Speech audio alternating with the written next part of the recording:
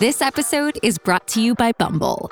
So, you want to find someone you're compatible with, specifically someone who's ready for a serious connection, totally open to having kids in the future, is a tall, rock-climbing Libra, and loves rom-coms with vegan pizzas on Tuesdays just as much as you do. Bumble knows that you know exactly what's right for you. So whatever it is you're looking for, Bumble's features can help you find it. Date now on Bumble.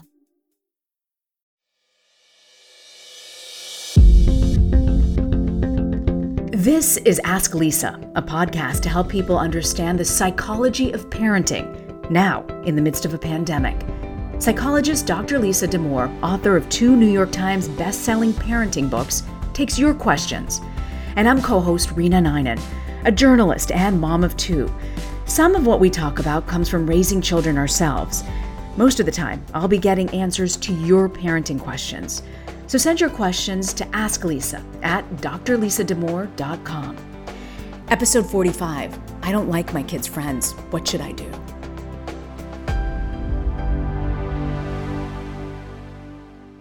Do you remember that feeling when school started when you were a kid and everything depended on whose class you were in and which friends were in your class? I mean, that determined so much. Absolutely. And like I'm living it again. I bet in some ways you are too with my elementary school daughter, where every fall, you know, they're sort of eagerly awaiting the letter about who her teacher is and then calling around to all her, you know, the other parents, like, who do you guys have? Who do you guys have? Because there are kids, you know, she wants in her class and wants to know they're going to be there. It's huge. It's huge.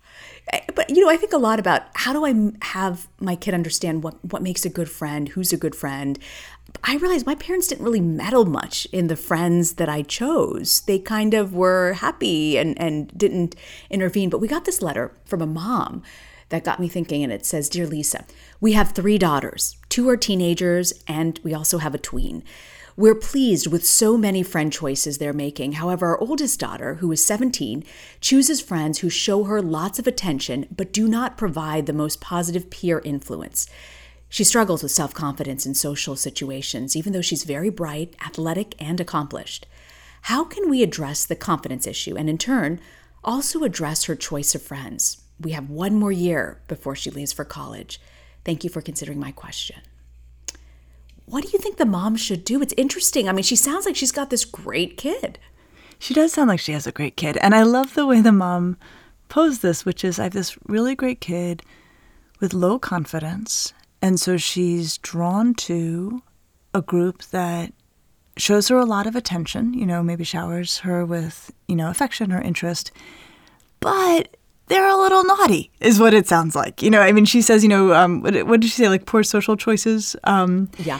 And so you get the impression that maybe they're in a faster lane than is comfortable for this mom, or they're pushing the boundaries of what is acceptable behavior, or they're doing risky things.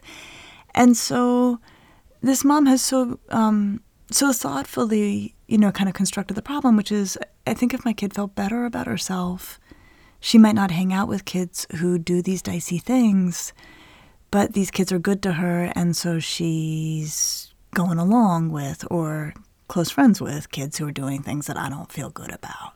So do you think there's a problem? Like the kid sounds like she's doing well, but the mom is sort of like, I don't know. That's actually a good way to ask this. Like, what's the problem here, right? So that, I think, is how we're going to start to try to pull this apart. So there's different kinds of problems that could be happening here. And if we can home in on, you know, what the problems might be, it actually then gives us a way to think about what might be done about it. So the first question I would ask is the daughter uncomfortable about these friendships? Because especially at 17, you're going to need her buy-in to make any changes. And it's not clear from the letter, but I think it's the kind of question that a parent would ask first anytime they don't feel good about a kid's friends. And this girl's on the older side, she's 17, but this happens all through development, you know, where you're like, really? That kid? You want to hang out with that kid? And I think even with younger kids, parents can feel like they want to get in and intervene and engineer and try to create distance from a kiddo that they're not so keen on. But even with younger kids, the question I would have parents ask first is, does my kid have any reservations about this friendship? And if they don't, but you do? Well, so that's interesting. So I think first you want to look for that possibility where you say to them, I'm imagining now like a younger kid, because I think that's especially when parents can feel very interventionist. Every time you hang out with Billy, you guys get yourselves in trouble. Have you noticed this? Like that kind of question. And I think you could get a couple different answers. The kid could be like, actually, I have, and then the parent can say, so what do you want to do about that, right? And now this is an ideal situation because you've got the kid is in some conflict about it themselves, that they've got a problem as far as they're concerned, which then means they're much more likely to partner with you or take some initiative around trying to fix the problem of, hanging out with a kid who gets themselves in trouble. That'd be great. It also may be where the kid's like, yeah, whatever, Billy's lots of fun, and that their kid does not seem to be in much conflict about it at all. So then let's say you've got that second scenario, either with my imagined sort of younger Billy friendship or this, 17-year-old's older friendship. So say the parent has either posed the question or kind of knows the kid's actually fine with it. The kid feels good enough about this. And it's the parent who's uneasy. It's the parent who's not comfortable. Then I think that sets us down a very different path. So what if you reach the point, I actually worry about dating too, that I'll feel, that kid at some point, that my kids will bring home somebody and I'll wonder that. But if your kid is okay with the relationship and doesn't have a problem, then what do you do? Well, so then I think the parent needs to try to figure out what's behind the poor choice of friends. And this mom has a theory, right, that the daughter's confidence is low. But that would be where I'd want this to go, which is, okay, the kid is okay with it or says they're okay with it or actually is okay, does seem to be completely comfortable with this arrangement, whether it's a not ideal friendship or a not ideal romance, but the parent is not okay with it. So then the parent needs to think like, well, why is my kid going along with this or putting up with this or drawn to, this friendship that feels less than ideal? And so in this particular letter, the mom's view is like the girl's confidence is low. And again, even with a younger child, but especially with a 17-year-old, I would want the parent to try to raise those questions directly with the child. And I know I say this all the time, but I'm just going to keep saying it again because it seems to me like such a critical principle. All teenagers have two sides. They have a impulsive, less mature, sometimes snarky side, and they have a philosophical, broad-minded, thoughtful side. And so I would have this mom reach out to her daughter and say, honey, help me understand this. You're amazing, right? You are such a neat kid on so many levels. And yet, my sense is you don't feel that way about yourself. And to put that out there for the 17-year-old to either respond to or just to chew on. What do you do, though? Because it feels like by the teenage years, I would think like by 17, it's impossible to change their friendships, right? And if you were to be like, I don't like that person, when I was 17, I think I would have rebelled against that, no? Absolutely, right? I mean, and that's what's so hard is, the piece around, putting the question about confidence for the girl between the parent and child, like that one keeps it away from the friends. But, kids know when we don't like their friends. True. Kids are very aware of this, right? So even if a mom or a dad is very earnest and saying like, cutie, I worry about your confidence, kids are working with a lot of contextual information about what's behind anything that comes out of our mouths. And so the kid is going to be very well aware of like, okay, mom may be worried about my confidence, but this is about my friends. And so then, it does mean that sometimes it's going to end up either on the table or understood that the parent is uneasy with the friendship. So the first thing I would actually have the parent do is to cop to that. Because kids know it, right? I mean, we really have to work with the assumption that you pretty much can't put anything past kids, and you certainly can't put anything past teenagers. So how do you have that conversation? Do you say like, okay, I know you're not going to listen to what I'm about to say, but... Actually, I do kind of like that setup, because I think it's on. So you might say, look, I know this isn't what you want to hear, but I'm not going to hide, but I think you suspect this. I think I would just own that and say, look, I get uneasy about your friendships with this particular pack of kids, and I'll tell you why. I think that they are doing things that are not altogether safe. And I get it that they love you and you love them, but I worry about your safety when you're with them. And that does seem to be the nugget of the mom's concern, that they are, doing some things that are pushing the edge. And I would put that conflict in front of the teenager and have the teenager respond to it. So I would actually own the problem. And I think you can imagine a lot of different scenarios of not liking your kids' friends. You could say, I get it that you really like these kids. I don't like the way I see them acting out in public. Or I get it that you like these kids, but, I've seen some of the stuff they put up online and it's really offensive. Own it straight out. Own it straight out. Do you find, though, because you deal with a ton of teens, you see a ton of teens, you've understood this for decades, do they listen to you when you approach it to them? Because what I'm most terrified about the teenagers is I have a certain opinion. I know they're going down the wrong path, but they're not going to listen to me because I remember what it was like to be a teen. Oh, 100%, Rena. And here's the thing that is amazing about teenagers. They can actually be having the same questions, right? You could have a teenager who's like, I don't know about these friends. Like, I feel like I'm getting in trouble all the time, or they're doing stuff that feels really risky to me. And then if the parent is like, we need to talk about your friends. They seem to be getting in trouble all the time. They're doing things that feel risky to me. The kid's going to be like, they're my friends. I can't believe you were raising these questions. I don't know what you're talking about.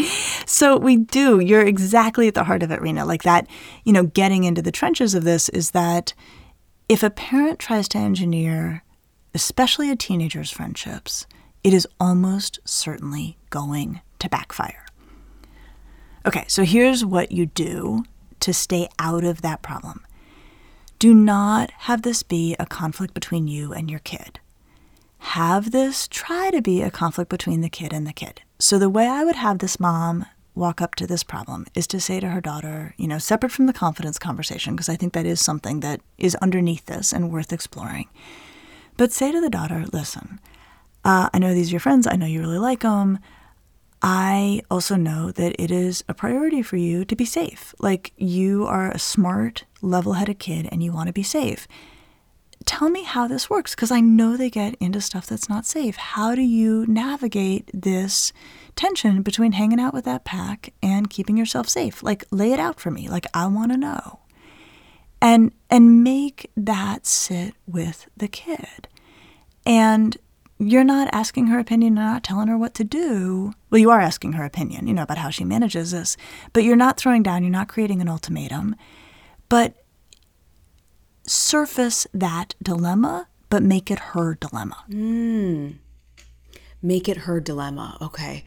We're going to take a quick break, and we'll be right back on the Ask Lisa podcast. I love doing laundry now because of EarthBreeze. EarthBreeze are these eco sheets that look just like a dryer sheet, but it's ultra concentrated, liquidless, so you don't have that drippy goo from plastic jugs. EarthBreeze is really tough on stains, even odors. And if you've got teens, you know about those odors. Dermatologist tested, hypoallergenic, and also free of bleach, dyes, and parabens. Fragrance-free option is also there for anyone who wants it. So what EarthBreeze did was they got rid of the unnecessary chemicals for a formula that's kind to sensitive skin of all ages, and that includes babies. And I love that I just order online and the shipment comes right to my door when I need it. So right now, our listeners at Ask Lisa can receive 40% off of EarthBreeze. That's right, 40% off just by going to earthbreeze.com/AskLisa. That's earthbreeze.com/AskLisa to cut out single-use plastic in your laundry room and get your 40% off your subscription. earthbreeze.com/AskLisa. Did you know that most bedding is made with harsh chemicals like formaldehyde, synthetic pesticides, and toxic dyes? Luckily, one company is changing this standard for good. Boll & Branch sheets, which you know I love, uses the rarest 100% organic cotton that's traceable from family farm to your family home. I have had my Boll & Branch sheets for a while now, and I love them. They feel like butter. In fact, I am so used to them now that when I travel, as I often do for work, I take my Boll & Branch pillowcase with me and I put it on the pillow in the hotel room so I can enjoy that softness at least on my face, even when I'm not sleeping in my own bed.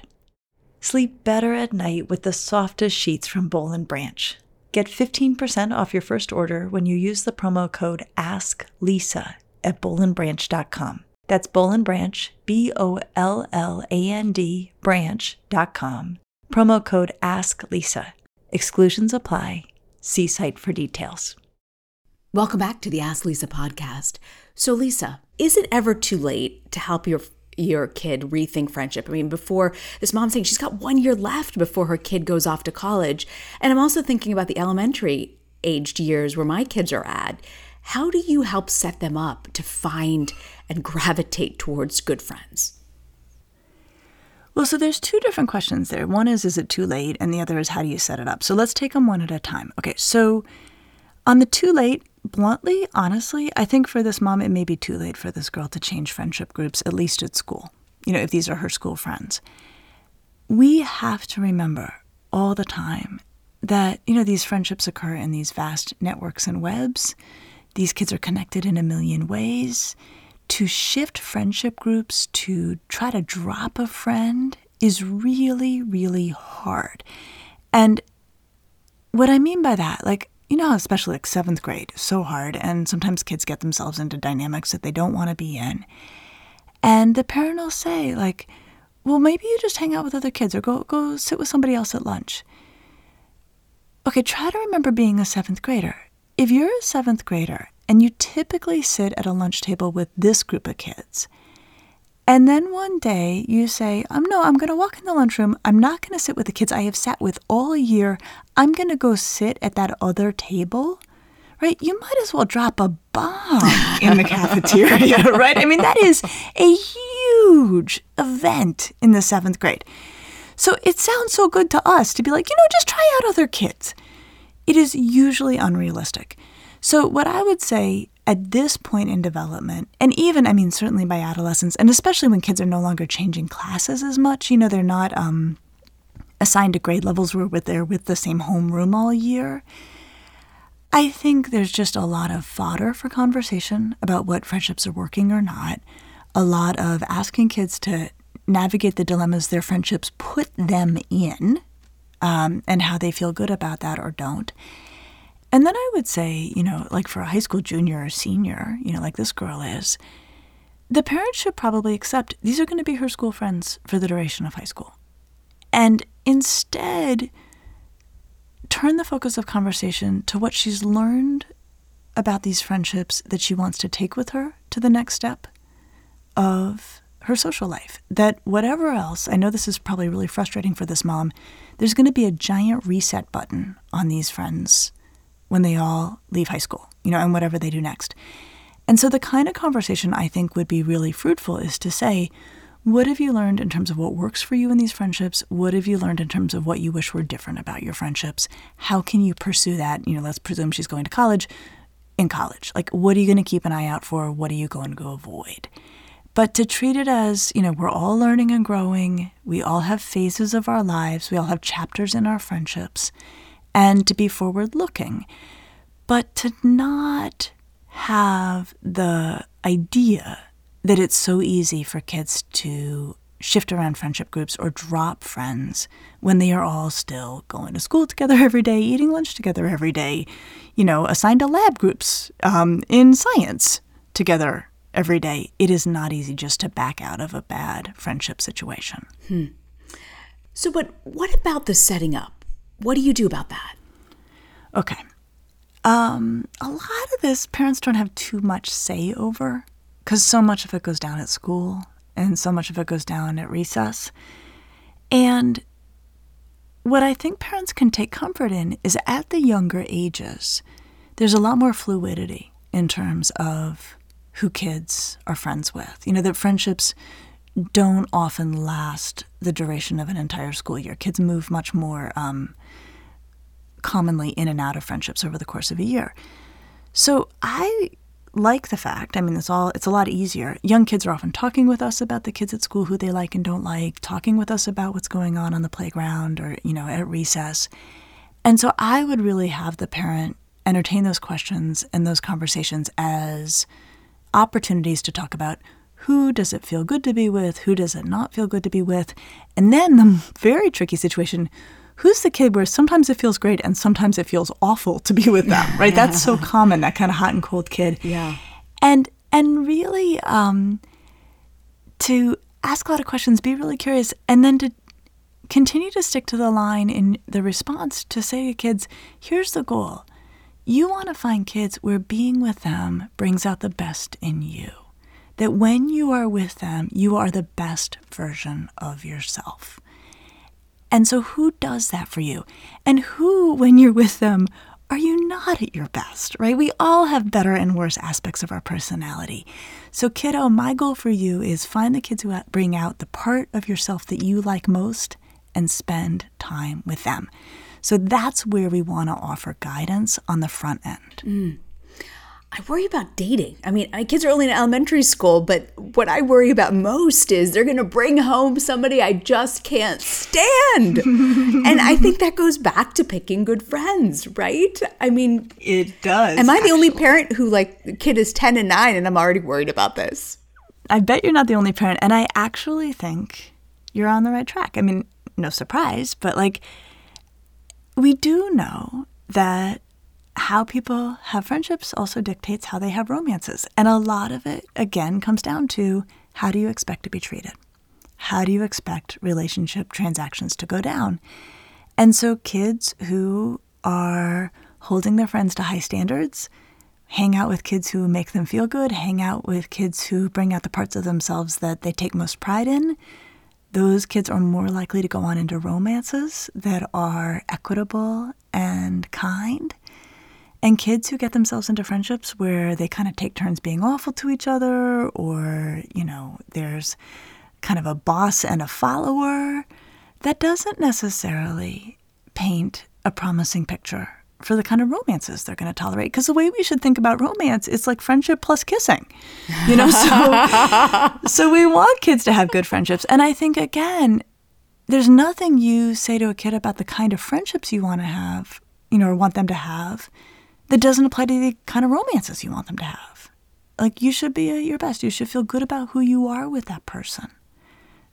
Those are universals. What do you think really cuts through it, particularly with teens, about getting them to understand the cost that can come with bad friendships? It's interesting. When I think about our friendships, I think about these as the relationships that are optional. We have so many relationships in our lives that are non-optional, the families we're born into and the people, our bosses, things like that. We spend a lot of time in relationships that we don't get to choose. And so one way to construct conversations around friendships is hey, this is the great domain of choice, right? This is where you have total say.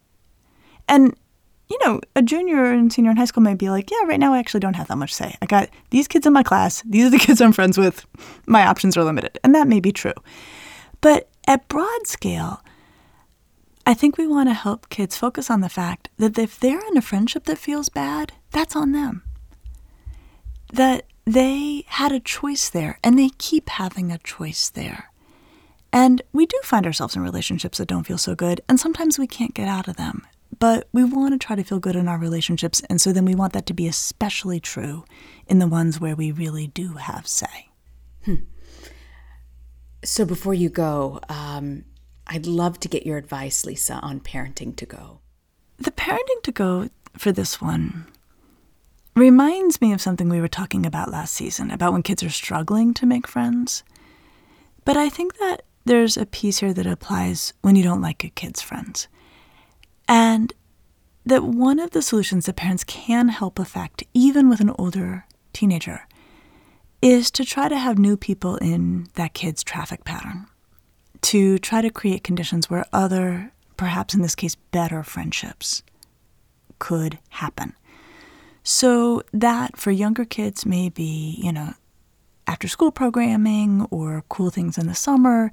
For older kids, things like volunteer positions and jobs, especially jobs that are populated by other teenagers, things like lifeguarding, working in an ice cream store. It is so often the case that in the job situation, kids meet other teenagers who are neat and they enjoy, and that can help them start to branch out in their friendships or make better friendships. And they also then don't have to dump their school friends, which is a very hard thing to do, but it does help them expand their social repertoire and put themselves in positions where maybe they're getting a feel for how you really want them to experience friendships as enhancing, joyful, and really bringing out the best of who your kid is. So much to think about on just the friendship level for your kid. It's a big deal. It's a big deal. You're so right. Thanks so much, Lisa. In our episode next week, we're going to look into how you help a kid who shuts you out. I'll see you next week, Lisa. See you next week.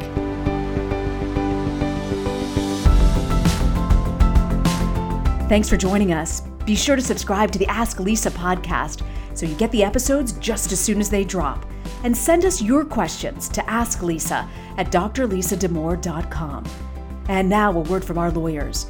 The advice provided on this podcast does not constitute or serve as a substitute for professional psychological treatment, therapy, or other types of professional advice or intervention.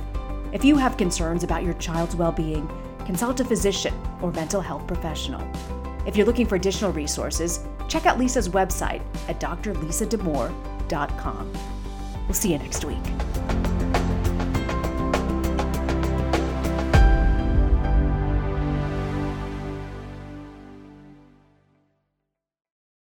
Pulling up to Mickey D's just for drinks? Oh yeah, that's me. Nothing extra, just perfection and a straw. Coming in hot for the coldest cups on the block. Because there are drinks. Then there are drinks from McDonald's. Mix things up with any size lemonade or sweet tea for $1.49. Perfect with our classic fries. Price and participation may vary. Cannot be combined with any other offer. Ba-da-ba-ba-ba.